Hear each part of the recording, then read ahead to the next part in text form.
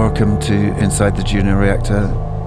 On this episode is AMIR John Haddad, AMIR, one of the new breed of virtuoso flamenco guitarists and also named inside the top 5. He caught the ears of Hans Zimmer, the maestro of cinematic music. James Bond and many other films followed. I first met him on a bus travelling to Jerusalem in 2012 and immediately knew he'd be great to work with. I hope you enjoy this conversation inside the Juno Reactor. It's really nice to have you here inside the Juno Reactor, AMIR. And I know you're a very busy guy these days. And what have you been up to just recently? I saw you on TV the other day. Yeah, actually this week I did a beautiful little interview on TV, and then I performed 4 songs. And it was here in a local TV of Malaga, which was great because it's really cool to engage also with the community here and share some content here. So it's really good and it's important, the flamenco thing. You've been doing so much over the years, like from sort of Radio Tarifa all the way through your other bands, coming inside Juno Reactor, and then going to the sort of mountaintop of working with Hans Zimmer. And but like, yes, going back to the very beginning, you sort of started off playing when you were 8 on the sort of the guitar, yeah? And yeah, more or less. More or less. I was a little boy, 6, 7, 8. That was the time when I started to to have the interest and develop interest. My dad, he used to play guitar in the oud, and it was always around. So it was just a matter of picking it up and trying to experience it. Did you first start like on the oud then? Is that like your first beginning? Maybe the oud was the first instrument I probably heard before, in the belly of my mom. And that was the first instrument. My dad would play it all the time.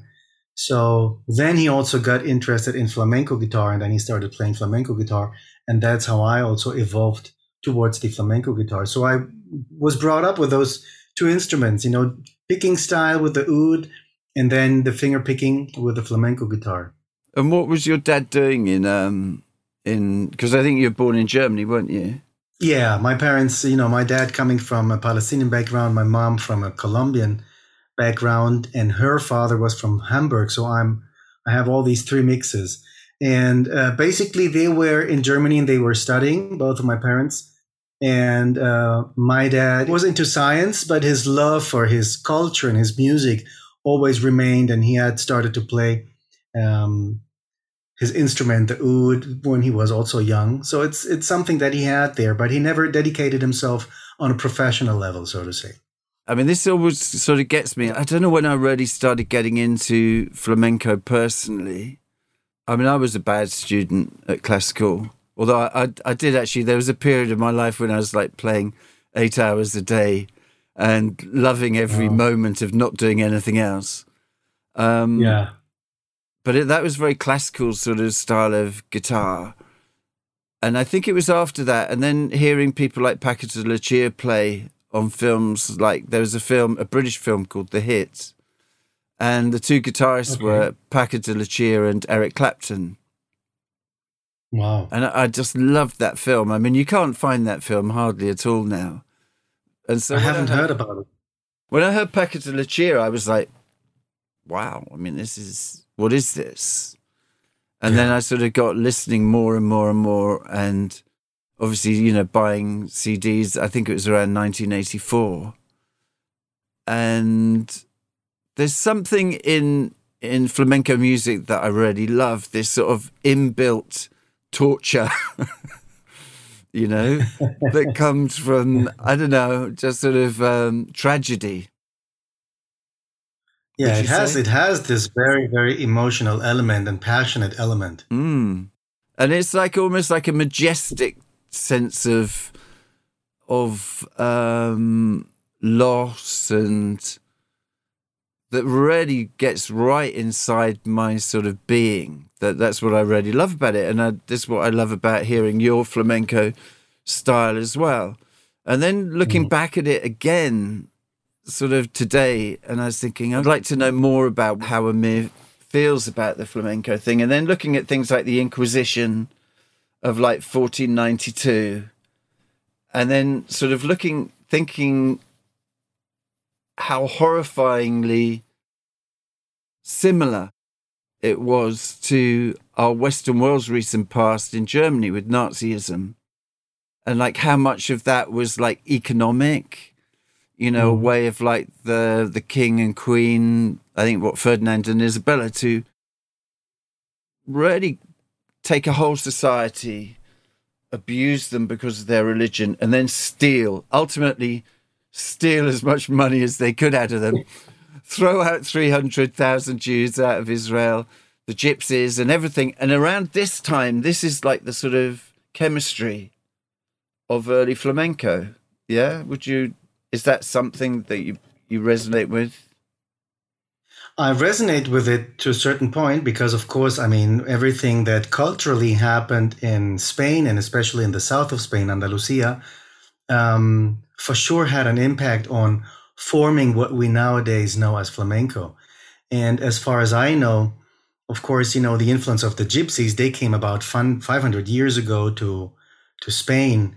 And their strain comes from the Punjab, north of India, through all the Silk Road countries until they get to Middle East. And then the gypsies who ended up in Andalusia, they came through North Africa. And then there's the other strain who went north of the Mediterranean and landed in the Balkan area and then spread around Europe. So you can see those both strains and both strains coming from the same origin, so to say, they evolved into something different accordingly to the countries and cultures they were involved with when on their passing. So, of course, all that baggage, that cultural baggage, they took along until they reached Andalusia, also had an influence, and then 800 years of the Arabic Empire within Andalusia and all that influence. And so it's really amazing how flamenco music, I mean, people say, well, the pure flamenco, but pure flamenco is based, I think, on centuries of blending cultures and yeah. What's pure flamenco? I will explain what it's to me and what is to the Orthodox flamenco people who think what is pure flamenco. So to me, pure flamenco is a pure expression of an emotion within a very characteristic frame, a musical and rhythmical frame that establishes the music in flamenco. But it's a very pure expression of it. And for people who are more orthodox, who always try to defend that, the pure flamenco, these are very strict and very precise and specific forms of the chants and of playing melodically and not going out of these patterns. I mean, very structured stuff. Yeah. It's a little bit like saying we have, I don't know, there's super Irish folk music, and then we have Enya, who's taken it to a different world with different sounds, but it's evolved into something maybe, or just saying, the blues, and then we have fusion funk blues, which sounds so different because it evolves into something else. So with very traditional flamenco, you have a structure like the 12-bar blues, and you have set sort of rhythm changes and chord changes, and yeah, you establish a certain harmonical base and rhythmical base, and also melodic characteristic, and you move around this structure somehow. I mean, people like Paco de Lucia, like you mentioned before, they based themselves on that structure, on that traditional structure, and then would just flood it with different harmonies and playing rhythmically around the basic structure so that it becomes more interesting and more unpredictable. It's these guys who made actually pure flamenco become something that has grown into something absolutely international nowadays. So why was Paco de Lucia such the Jimi Hendrix of flamenco? First, he had a very amazing virtuoso talent on a technical level. He developed in his first 10 to 15 years of growing and practicing a very high level of control of the instrument. And that allowed his inner urge and feeling and emotion and passion that was driving him musically, that allowed him to be very expressive and to have many, many options and letting many things out, because he was so in charge and control of his instrument that he just could translate whatever he could and felt into music, which, just like Mozart, when he was a little boy, he was already virtuoso and just plays and things come out. And I think that was the first thing. And then his eager attitude of working and practicing and learning and absorbing and redoing and like nonstop. And every little anecdote we hear about him is always like, oh yeah, he would never stop. He would always have the guitar. He would always record himself every day and play. And how does that make you feel? Do you feel this? Do you feel the same urges to, like, I can't put down my guitar because Paquita Lucia didn't, or do you find you? The idea is, of course, I've spent many hours, especially in the first 10 to 15 years. It was nonstop. It was the only thing I could imagine of. Of course, I would do other stuff, but that was like a main focus, because I saw that the instrument for me somehow was a vehicle to be someone else, or to not someone else, but to express things that I had inside, which were more difficult to express verbally. And I like that surreal, mystical thing of music, that you feel things, you have thoughts, and you translate it into something else, like this energy flow that is that you change into a different thing, and then you communicate with people. Of course, we always, as a flamenco guitarist, you had that image of Paquita Lucia as a reference. Wow, the technical thing, the musical way, and his passion. And of course, you'd want to reach that level, or you want to go towards that at least. But soon I realized, and I'm very thankful and lucky that I realized, and it wasn't really through other people; it was through my own experience, that I realized from the big maestros, we never have to copy them. We have to learn from them and learn what attitude made them express like they did. I don't want to pretend be as fast or faster or slower or anything than anybody else. I just pretend to get to a personal level where I can express what I have inside, and then technique is accordingly improving to that also. And so I think it's a good advice also for young people. It's good to have references and idols, because that's what keeps you driving and what keeps you going. But then it's good not to copy them, but learn from what and how they do it. And that's steal what I like from doing them. Whenever I steal from them, yeah. Like they did from others, and you steal from them in a good way, and you change it into what you do. And that's what I do when I learn also other repertoires by other guitarists. Since I like electric guitar, then maybe I listen to a song of Joe Satriani or Steve Vai, and I like, okay, let's work on this song and see what comes up. I basically learn the main melodies and the structure, and whenever the solos come, I try to come up with my own ideas and see how I can fit into that musical world. And eventually this will I think that's a really good thing. It's more improvisational then. It's much more improvisational learning, and because I think with classical music it's so structured that I mean, I found that with learning certain instruments it became so structured it annoyed me, that you know, just technique, and then it's sort of like you're playing all of these amazing melodies from whoever it is, Beethoven, Bach, Mozart, some of the modern guys. And you're going, well, how can I ever compete? How can I ever make a melody as good as that, you know? And the thing is, you don't have to. You don't have to. You can write something really simple and it still has it can have a big effect. But it would be interesting to just to hear you play a little bit, like some of the sort of, what do they call them, piccados?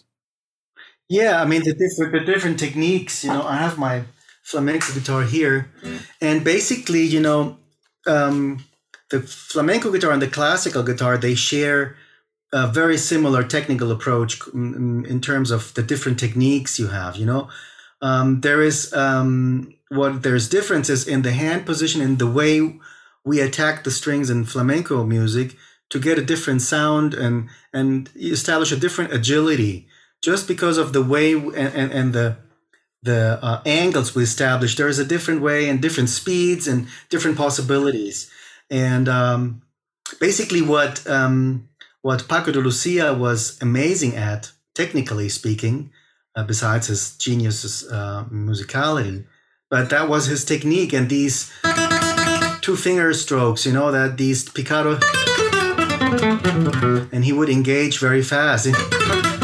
And this is really something that is, it takes a lot of practice because it's a very difficult to be precise, but it's a very rewarding technique because you can be playing melodies and melodic lines effortlessly, and especially that nice attack to have with a round sound that is so different. The classical they're more like playing like this, and even the picados, they're more like a little bit softer, and somehow in the flamenco music, without even pressing more, we get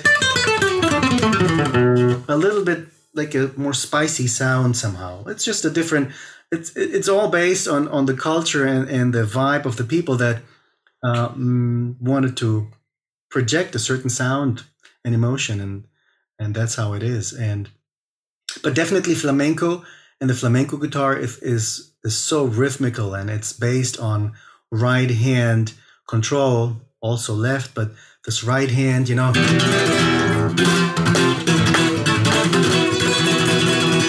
very precise rasguados and finger combinations that are not just randomly, they're really precise into certain rhythmical patterns. And once you figure out all those combinations you have, and I did this with you, like we incorporated in certain songs where you apply those techniques and you just apply to other rhythms and other melodies. And it's just amazing how the flamenco guitar has allowed me to gain a very solid base on an instrument, technically and melodically. And in flamenco, it's very intuitive, very improvisational.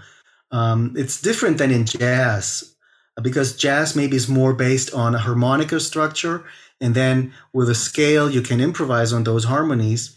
And in flamenco, it's basically a scale. Like we talk in Indian music, a raga, we take like a mood, and we use that scale rhythmically. So if we have this scale, and we would play in a bulerias rhythm that is like a 12/8 structure. So we go,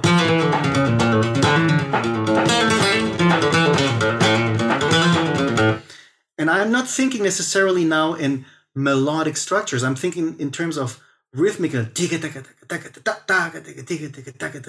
And this is interesting. It's a whole different approach. And I think that's the Far Eastern element that comes from North India through the Oriental music, also that rhythmical aspect of it. Have you started the series of your online guitar tutorials, and is that all up and running? I finished. I was last year, 2021. I was busy recording all these videos in Spanish and in English, so I could be able to offer both versions. And right now we have started to launch the Spanish version because the English version, it still need to be edited and to make corrections and things. We needed to separate a little bit the launchments because the language, marketing-wise, is different for Spanish-speaking countries than English. So it was difficult to combine everything. But yeah, it's out there, and I'm doing these online webinars. People can access through my Instagram and some ads we do to engage with the people and capture their leads, and then they can be part of the webinar, and there I explain how it works, and then people can enter the program from there. So that's a little bit the process. That's amazing now, isn't it? That we're living in this age of being able to be taught by someone like yourself, and we're hundreds of miles away. It's amazing. I think it's amazing. It is amazing because if I would have had access to a guitar method like that, so many things would have been clearer from the beginning. Of course, everything I had to go through also defines who I am and makes me have my own experience. Yeah. And again, I think in terms of generational evolution, it's great that we leave a knowledge that others can pick up on and maybe become even more or greater or different, and that is the beauty of it. I think it's stunning. The best thing about COVID for me was picking up the viola and Yeah, starting like a whole journey where yeah, for me it doesn't matter that I'm more likely will never be that good anyway, but it doesn't matter. I just love playing doesn't it. matter. It And it's doesn't like matter. That well, meditational. I love looking at other people's work, learning to sight read on it and these type of things. Also when I'm sort of spread around with buttons and computers and synthesizers, which I love, yeah, it's just that sure. ability to get direct to an emotion. You don't have to wind it in. You don't have to Mm, work around it. You don't have to build a landscape. You can just go boom, you're there. And yeah. I think nowadays it's more for like electronic musicians, it's really important that they learn an instrument, an acoustic Oh, instrument, definitely. you That's know? a good point. That's a good point. I mean, music will always remain music. And if you pretend to make music on any level um, with any tool, I mean, who cares what the tool is? Actually, it can be the most avant-garde electronical Mm. tool, but still, what you say, the knowledge about what sounds good, what emotions am I transmitting? I mean, and you, I think what is so remarkable about what when I heard you for the first time when we met was that ability of having those electronical amazing sounds, but make them sound orchestral all the way through, and then these analog elements of real people, you know, putting in this energy. That was just because I've never really was into electronic music, here and there some house and things you would listen out there when you would go out, but I had never bought any electronic music myself. The as electronic as it got was hip hop, with the drum beats, and maybe some industrial metal where they would put some crazy sounds in there. But then this was really amazing when I But heard your stuff. I think that whole mixing of fusion, but I've always loved that, even from the days of when I had a band called the Flower Pot Men.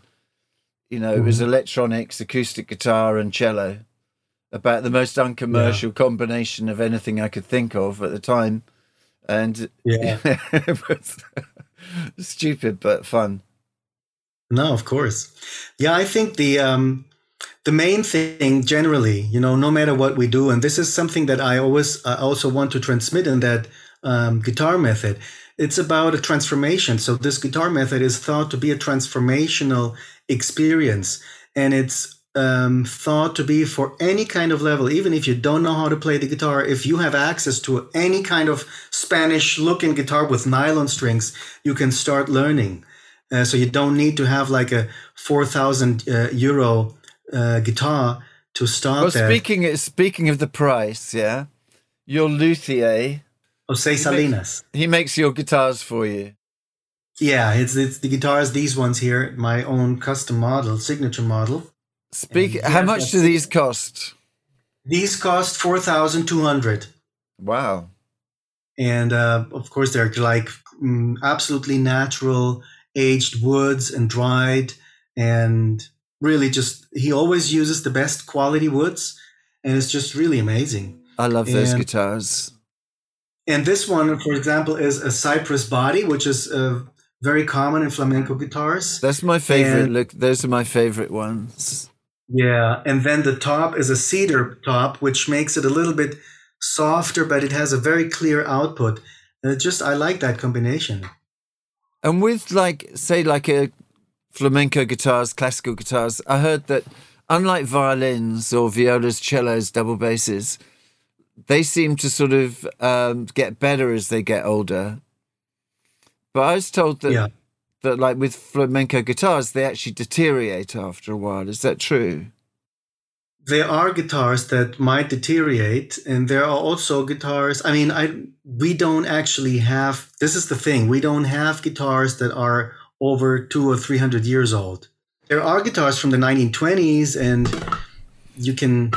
Well, the first guitar I had, because I said to my mum, I wanted to get a guitar and learn classical guitar. So she went to this, I think it was called the Swap Shop in Croydon. Uh-huh. and she saw a guitar there for £10, but it was broken. Mm-hmm. And she repaired instruments. She repaired anything she could get her hands on. She bought it and brought it back and redid it up, and that was my first guitar. But what was amazing about it was that it was a really thin sort of flamenco guitar, and you'd hold it up to the light and you could almost see the light shine through the wood. It had this sort of translucent quality to it. Yeah, there's differences between the classical and the flamenco guitar. Classical normally have a little bit, from what I think, a little bit wider body, just a little bit. Yeah. And then of course the the width of the wood here and there, depending on the amount of bass or trebles or mids you want to achieve, it's different. Normally a flamenco guitar is also a little bit lighter, and the action, what is the big difference is the action normally is lower than a classical guitar, because you want to achieve a different sound, and actually that makes you also be faster and more elaborate, so to say, agile.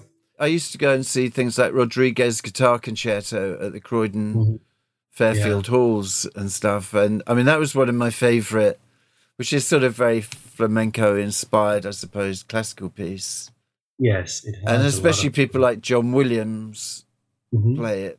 And then you've got Miles Davis will do like an interpretation of it.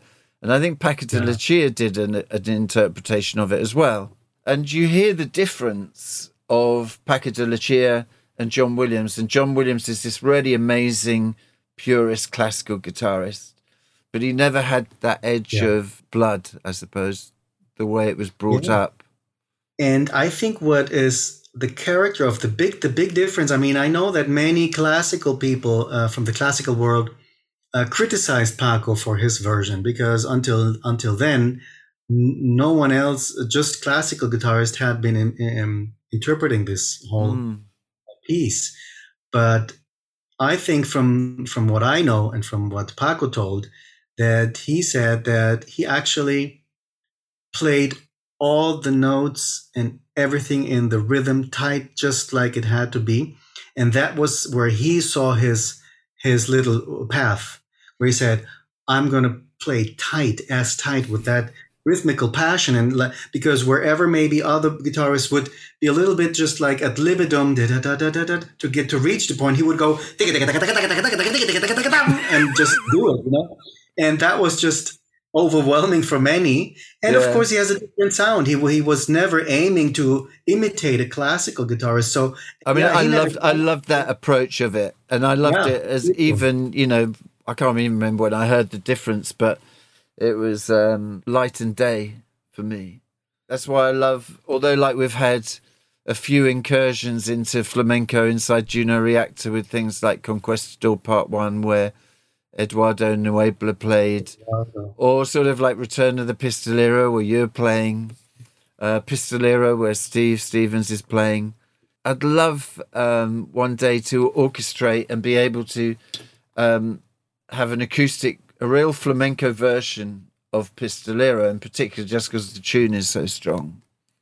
Yeah, and the tune is so strong. And I mean, maybe we could even incorporate it into then sort of Return of the Pistolero and Pistolero sort of combined with all of the ideas, that might be really nice. Because in Pistoleros, it's only really the main tune. You go, wow, that tune is really bang. But then inside Return of the Pistolero, we've got all of your oud playing and all of the other things. But it would be, I just think it would be really a real fun thing to try and organise at some point. It would be great. We could call it the ultimate Pistolero. Yes. Pistolero resurrected. Yeah. And so sort of like leading on to films, you've sort of taken your flamenco and you've taken it into the world of Hans Zimmer, and that must be such an amazing experience. When you've been doing the Hans Zimmer tour, what's the biggest mistake you've ever done?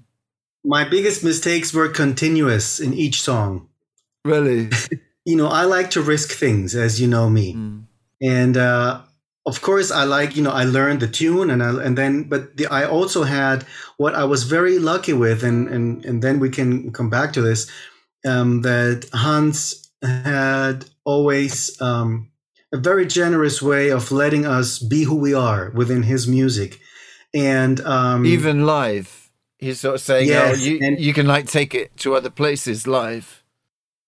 yeah, so of course there were big orchestral arrangements and all the structure you have to know, but there were pieces. At least in my case, I had a lot of freedom because I had some of the guitar solos that were really ad libidum, and I could each night come up with different ideas and grow into the song. And that's when I say that's where I make the mistakes, because of course, and he would always say, make sure to play all the wrong notes with a lot of passion, and he himself, he would encourage us to be creative on the spot and to be who we are. And so that's what I say. My biggest mistakes were every night, because I was always on a quest, always risking myself and to challenge myself also. Do you ever sort of get like a blank thing where you suddenly go, bollocks, I can't think of what's the next thing is, what I've got to do here? Or the funny thing is, it's such a tight show that you don't even have time to go blank. And the other thing is, if you do so, if you miss your entry, I mean, everybody else will continue because they're on cue and they're with the scores and everything goes, So it's that these milliseconds of, damn, where am I? What did I do? Bam, I have to focus again, You can't allow yourself to let yourself go. And we had this very nice phrase we used to say before hitting the stage with the bass player, with Juan. And we always said, forbidden to think. Because if you get caught up in thinking, wow, you're immediately somewhere else. So it really was connecting always with that here and now and that present moment of delivering and connecting with each note and everything you played. And that was a great experience. Again, this is something I usually do, but again, there we had to refine that attitude and be very precise about really speaking with your instrument to the audience. And a lot of the best live sort of reactions are when you just react, you don't think, you just react to the moment. Yeah. The mistakes are the best. True. You have to connect with your surrounding, with what comes into your ears, and that's the real reality of that moment. What's your favorite piece that you do with Hans Zimmer? I mean, there is one that I enjoyed a lot, of course, because I had a lot of main stage presence, and as a soloist, that was my big song, was the Mission Impossible song, which goes like.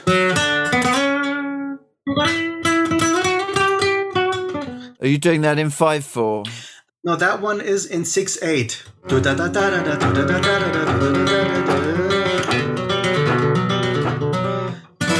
So that was a 6/8, and that reminded me of the bulería rhythm we have in flamenco. So it was really great because I could play with the main melody that Hans and his team had composed back in the days. And for example, the main melody goes.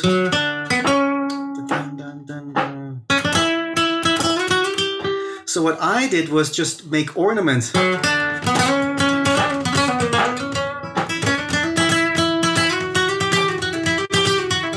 So you would have the essence of the melody, but I would take it to Andalusia and make a whole different thing. And he encouraged me. He's like, play, do it. And it was really beautiful to have that experience of somebody like him encouraging each and one of us to be himself within his music. And that has been, I think, the biggest gift I've experienced by working with him. And working with him, do you find him a very generous man, emotionally and creatively then in the studio?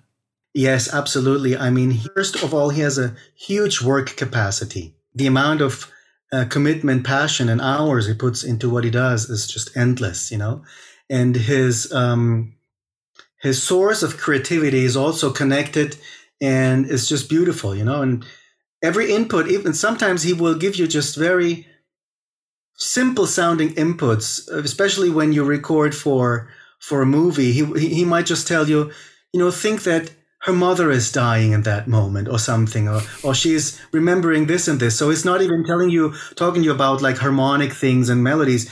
It just puts you into that environment where you connect with it and then you deliver. And he just has that capacity of extracting things from you just by suggesting ideas and thoughts and circumstances.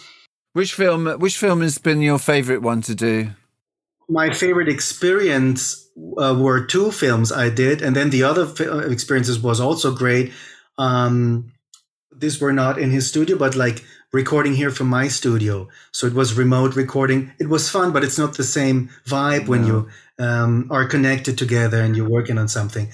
So my first experience was, I had worked with him for a while already, and then I went to Los Angeles to attend the NAMM show in 2019, and somehow we got connected to his assistant over there, and then we said, maybe we call, and if he is around, maybe we can have a chat, a coffee, just say hello at his studio. And we were lucky enough that he had been some appointments he had got canceled, so he had more time for us. So we ended up hanging out at the studio for many hours. And after having a very nice conversation, that was basically the first time we actually sat down together, besides the moments of the concerts and stuff like that. And it was just great because we were talking about just things of life and how we felt and how things were happening. And then I just asked him, and what are you working on right now? He's like, it's this film I'm doing. And wait a minute, maybe I have a job for you. And then he just handed me this guitar that was 5-string guitar, double strings, steel string. And it was made out of a dynamite box from, 1852 or something. And then he had this cool guitar, and he's like, "Can you play this?" And I'm like, "Okay, can I like tune it my way?" He's like, "Yeah, do whatever you want." And then we went to the studio, and I ended up recording this guitar and my own guitar for a film called The Rhythm Section with Jude Law and I haven't seen Artie that Blakey. Yet. Okay. It's like a suspense thriller, which is very cool. I watched the film, and somewhere in the soundtrack, finally somewhere the bouzouki, no, not the bouzouki, but that instrument and my guitar were. So that was the first experience of recording with him and for him. And we had just an amazing experience. And then everything went on, of course. And then, the shows and tours. And when the pandemic hit, he had also a beautiful gesture towards us. And he said, I want to involve all the musicians I'm working with remotely here and there. And so he said, I'm working on these films, and I will be sending out some cues and things you guys can collaborate on. And that was the remote. How'd you find the remote ones? It was the first time I did that because I had been going to studios and record for me or for other people. And that in the beginning, it was a little bit different because I never had worked myself actually with all the tools and all the technology. But then, of course, you learn it, and there's no other way. And actually, it made me feel very good because they gave me some inputs, but they again left me, do what you want, be creative with it. You need to have a certain level as a musician when getting involved in a certain level. But then again, it's all about what you bring into the scene, so to say. And that is really great because you send some files. If they still want something additionally, okay, do it a little bit more into that direction. But basically, I was lucky in that sense and fortunate to be able to always come up with little ideas that would fit into their soundtrack or music or song. And it's just rewarding. And then the other one, the one that I really enjoyed was my participation in the James Bond movie, where one day he just let me know. It's like, there is a great project I want you to be involved with. Let me know if you can come to London. So, and basically that was for the Bond movie. Wasn't that a particularly difficult journey for you or something? It was an odyssey. I've never had so much pressure inside while traveling towards a production, because I was in the South Pacific Ocean on an island owned by Guy Laliberté, the founder of Cirque du Soleil. And he had invited many musicians from around the world to stay there for like, was it 10 to 15 days and compose music for some house tracks and just making a community vibe, kind of a collective recording session. And there I met Rory Kaplan, who is a synthesizer and piano player. He was especially known for the Victory Tour and recording all the synths for Michael Jackson. And he's in his mid 60s now, and he's just an amazing guy, an amazing musician. And he knows all the guys. I mean, he used to program the synths for Chick Corea in the Electric Band back in the day. So he's a genius, you know. So we were involved with all these amazing musicians. And then I had to travel from that little island and get in time to London. What was the island you were on? It's called Nuku Tepipi. It's a private little island somewhere 1,000 miles south of Tahiti. I love that idea. It's really funny. It's amazing. It's beautiful because it's that little natural reserve which they take care of, and everything, you know, no mosquitoes, because all the containers are taken care of before they leave any other place to not have any mosquitoes. And they really take, it's like a sanctuary. And Guy is a very special person. And he also, the whole project he has been building up there is really overwhelming and beautiful. Were you able to go scuba diving there? Actually, you know, there were activities for us musicians, but we ended up just being in the studio and just, you know, we had all these amazing musicians around. Wow. And the productions were just amazing, you know, recording sessions until late at night and starting in the morning and the whole day. And then it was just amazing. And we knew that we wanted to lay down as many tracks as possible. But the hours in between work were just amazing, you know, going out on a catamaran or just hanging out at the beach or at the bar drinking something. And it's just beautiful. It's a real experience. So you had to get from this little place to London in 2 hours or something? Yeah.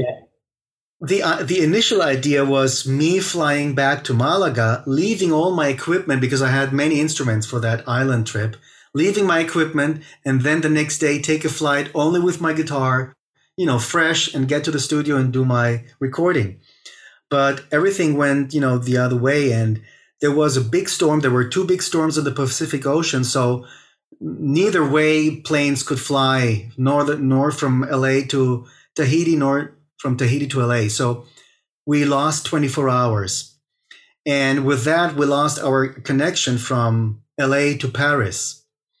And then I lost, of course, my connection to Malaga. So we had to rebook flights somehow and redirection everything so that I could have my final destination to London instead of Malaga. But with all my equipment, with like 5 or 6 bags, you know, pedals, flight cases, my suitcase, 3 or 4 instruments, it was a nightmare to fly like this on your own. And then I get to Paris after like, I don't know how many hours, and I show my boarding pass, which I had. I had a physical boarding pass. And the lady says, well, you're not in the system. You don't appear on this flight. You don't have a boarding pass. You don't have a ticket. And I like, what? And I started to argue with her, of course. And, you know, this is a huge production and I have to record there. And then she said, you know, the only way is you buy another plane ticket. And I said, okay, so that was this. So I go get your credit card, pay another plane ticket. And then I got, you know, in time just to get there, to take a shower and to go to the studio right away.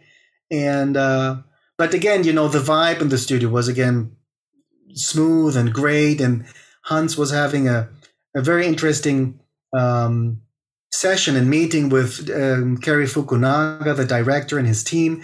So they were amidst of a meeting and conversation about how to proceed and change certain musical aspects of the soundtrack and elements they wanted to use. So that was interesting to be a part of this meeting and hearing what they were all sharing. And then I had a little moment with Hans. He was telling me about the scenes and about the emotions he wanted. And then I was off on a taxi, on a cab, and we went to Stephen Lipson's studio, which is in a whole different area of London.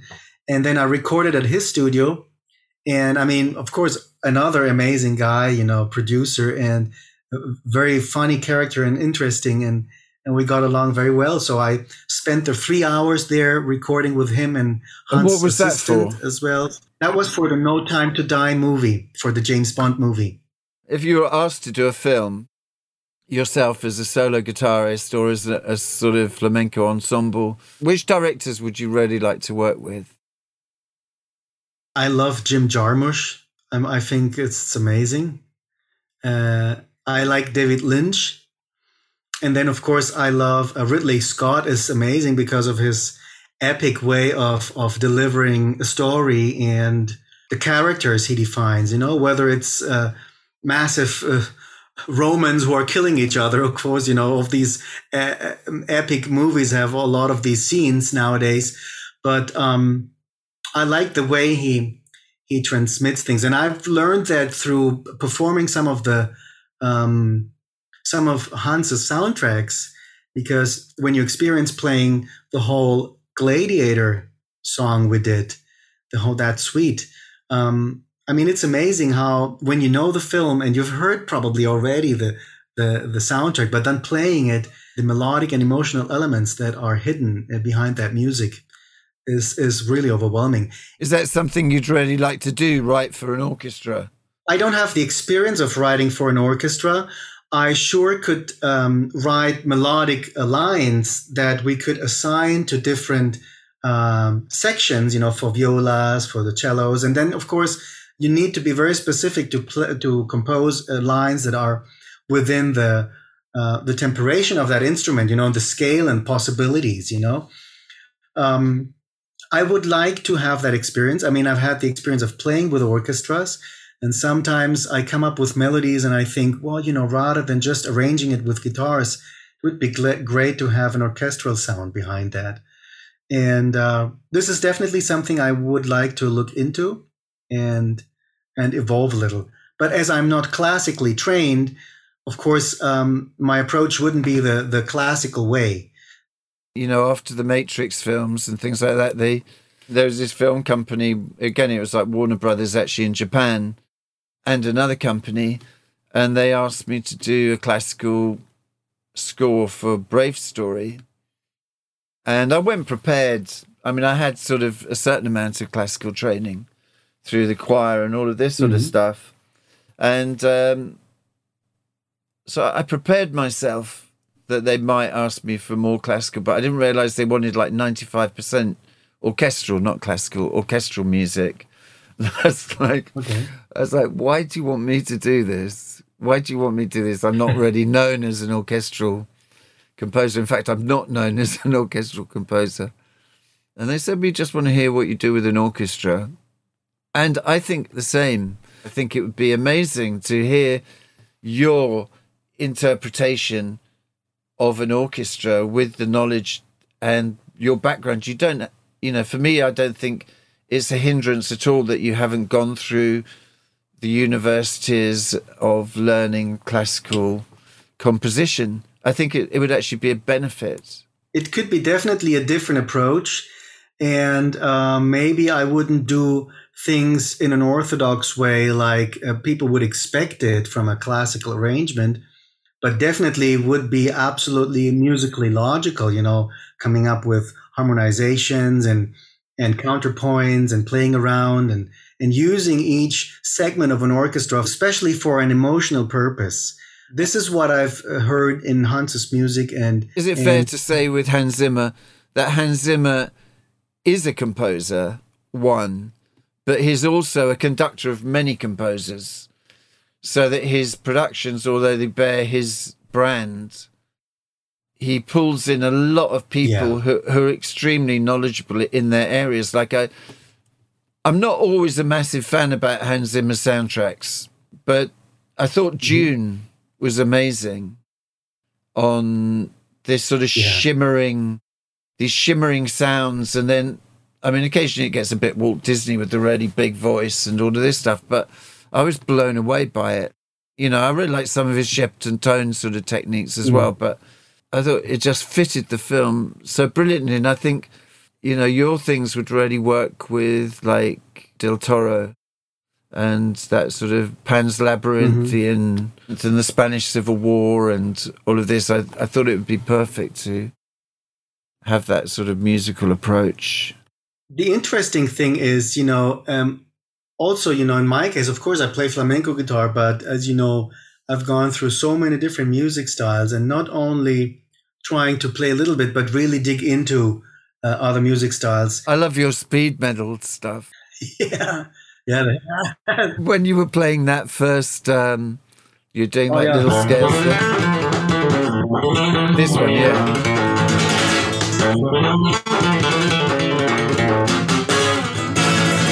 Yeah, I mean, if you arrange this, I mean, you could come up with like that would be great. Craziest death metal drummer. Yes. In the sort of Juno world, it's been a real pleasure to have you on stage because you do react to improvisation and having fun on stage. And, absolutely. I mean, the elemental basic elements. I'm talking about the fun elements. I always like to share this little anecdote when we first played together, first time, and I had so many. So you sent me like 25 songs to go through, and of course, the set list was finally only maybe 15 of them. And then I had like many instrument changes because I remember at the time I would play like 3 instruments or something. So I always would need to know when I had to change. And I remember asking you about the set list, what's the set list? I need to write down. And you're like, yeah, we'll figure out, and it went on the whole day and during sound check. And I would eventually ask you once in a while and yeah, we'll figure out. And then we actually were literally walking onto the stage, lights out, we're dressed and everybody goes on like, Ben, what are we going to play? And you're like, first Final Frontier, then God is God, Invisible, and then we'll just take it from there. And I'm like, all right. I know I had a bad habit in those days. But the band format allowed it back in those days. Yeah. The lineup we had allowed that freedom. And because all these elements of Hamsika and Mali and all these people just coming in. And I remember, I was just maybe dancing and you would come up behind me, just say, Amir, go up front. And then I knew I just had to go wild, And that was great. I thought some of the funny ones were like when we stop the computer and then we just start making up a song as we go along. And then afterwards I'm thinking, oh God, I'm sure people must think that's such a load of old bollocks. But it felt good. It felt really good to do it at the time. It felt good. It was that very moment of essence. And people would react amazingly to it because somehow they got from this like massive world of sound, they got, concentrated into that pure, like kind of rocky, vibey thing we did. And then again, bang, back to the sounds. It was really great. Do you ever do that on your flamenco shows? Can you improvise in these sort of song structures where everything is so on the nose? I mean, when you have so many musicians on stage, I like to have like a structure. And then, of course, I leave space for soloings or things like that. But actually, the compositional part of my melodies is structured so that a bass player can follow me. Otherwise, it would be too difficult to just randomly try to catch me because it's really very elaborated. But then, for example, whenever I use flamenco singers and they have their part, I leave that space and I will never tell them what to sing unless it's like a chorus type of a melody I want them to sing within one of my songs. But then I always like, here, that's your space. Just do what you know and do what you do best. And same with the dancers. I never tell them what to do. I tell them, here and there, these are melodies I'm playing, which are signals for everybody to come back in. And so even if it looks structured, there's many moments where there is actually improvisation going on. With flamenco, again, people like Paco de Lucia brought it into a new era. And people regard you as one of the top 5 guitarists of the new generation of flamenco playing.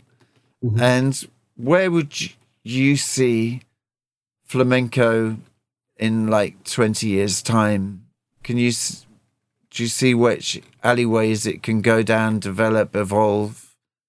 Or is it just a question of more fusion? I think there will be maybe, let's say, three tendencies that I can see. One thing is always the people who preserve the essence, those orthodox people, they will always, and this is actually something good, it's not always it's bad that people criticize the new things. It's nice to have a certain community, a collective community that says, no, this is the real deal. And it's good they preserve it. So I think these pure sounds will always remain. Then we will have the thing that you just said, the fusions with other styles and coming up with different ideas in that sense and taking the guitar to different levels. And that's what I also try. It's not about only my own personal view of things, but somehow putting the guitar into soundtracks, the flamenco guitar. I mean, Paco has done it, but not many other people. So it's nice to have that experience and maybe also combine it more with all the other music styles I like to play. And then there will be another path, I think, which we can see nowadays where more pop or mainstream artists or industries will use elements of that sound to enhance their music or to even give their music an argument, and there are many artists out there right now who use these sounds as something exotic, as something they can rely on and say, okay, I'm this and that, and I think basically that's what's going to happen. Technically, it's already on such a high level. I mean, just like saying electric guitar, there's young kids shredding their instruments just like amazing. I mean, they're lacking of certain emotions and expressions, but the level is beautiful. It's amazing to see that. And so is in flamenco. So what I think, it will be more and more fusion of musicians, not necessarily music styles, but different musicians who come together, and therefore they will come up with new sounds. Have you ever thought of this sort of abstraction of flamenco guitar where you would go to a chic sort of restaurant and they give you a cheesecake and it's in sort of 5 different bits and you have to sort of work out what bit is what? The abstraction of flamenco, almost to a point of like a, Penderecki or Ligeti, sort of the Polish avant-garde. Have you ever come across guitarists that have taken it into an avant-garde area? There are guitarists who try to come up with a different environment for, to arrange it differently or mix it with instruments that are really totally the opposite from what we would understand in flamenco. Nowadays, you have the hung. I have friends who play that and they play it within the flamenco music also. And some people are using some electronic sounds to mix within some flamenco songs. But it's still not defined. But I think, and this is something I want to also experience, because one thing is composing a music style, in this case flamenco, that will be consumed or appreciated by people who are very much into that scene, into that niche. And sometimes as an instrumentalist, I think we've all done this mistake. That is just, playing your instrument and you just think in the frame of your instrument. And I think this is something we have to get detached from, because finally it's just a vehicle. 2 or 3 days ago, I started working on one of my favorite, so to say, ballads, which is by Joe Satriani. It's called Always With Me, Always With You. It's an old song he had. And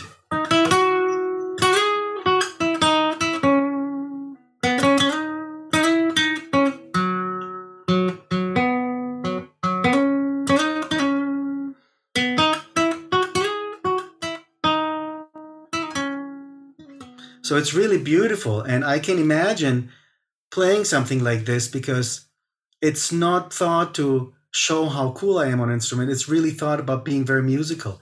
And the more I grow into what I do, this is the thing I want to connect with. Even if I want to go shredding, but it should be a musical thing behind it. Out of all the shredders, who are your favorite shredders? Well, I started out the first shredding I think I heard, because I somehow, growing up in a Colombian and Palestinian family, I wasn't necessarily exposed like any other kids, to like Hendrix and the all the hippie movement and all the rock and all the rock and roll from the 50s, and then all the evolution. I'd never gone through this because the music I heard was classical music, Arabic music, South American folklore, and whatever I could catch on the radio stations in Germany, like funk, rock, and I would hear all these other sounds and or the pop music, whatever. And so I somehow started differently because when I turned 12, and my best buddy at the time, his elder brother, he was 16, and he had this cassette. He gave it to us, and it was Metallica, Ride the Lightning and Kill 'Em All, the first two albums. And that was the first like rock really music or metal. And I'm like, what is that? That sound is amazing. And that's what catch me. So I started off with Metallica, actually. And of course, these solos were back in the days were just overwhelming for me. And that's how I started to get involved with electric guitar, because I wanted to be able to play these sounds. And then I would go on and I would consume all the metal that was around the era I was living in. It's basically, end of 80s, mid 80s to 90s, and then all the 90s, the change of that metal. And then, of course, by digging deeper, I would go back in history and back in time and finding all these other amazing bands who actually were the predecessors of all that, starting from Black Sabbath and Led Zeppelin and of course Hendrix and all these guys, Robin Trower, which is just amazing to me. And so it was like a different evolution for me. And but somehow that shredding attitude or that musicality behind that attitude really got to me. And then I was, of course, not only by each lead guitarist of all of these bands, which were amazing, but also the soloists, just like Joe Satriani, Steve Vai, and many, many other names who made their own solo careers as instrumental shredders. And this is, so to say, my world in terms of the sounds I use. And it's more the 80s metal sound combined with the 90s, where it got a little bit fatter and different. And I love it. I think it'd be wonderful one day if we could ever get a show where you, Steve, and Sagizo all come on and do the guitars. We've even had that meeting on Zoom, wasn't it, through COVID, where we were going, let's do this track. And I just haven't been of the right mind to sort of get back to that idea. But it is something I'd love to do, where we involve... That would be amazing. All of you. Fantastic. All three of us, we have an acoustic side to us and the electric side. So each one of us is so different and so eclectic within his own style.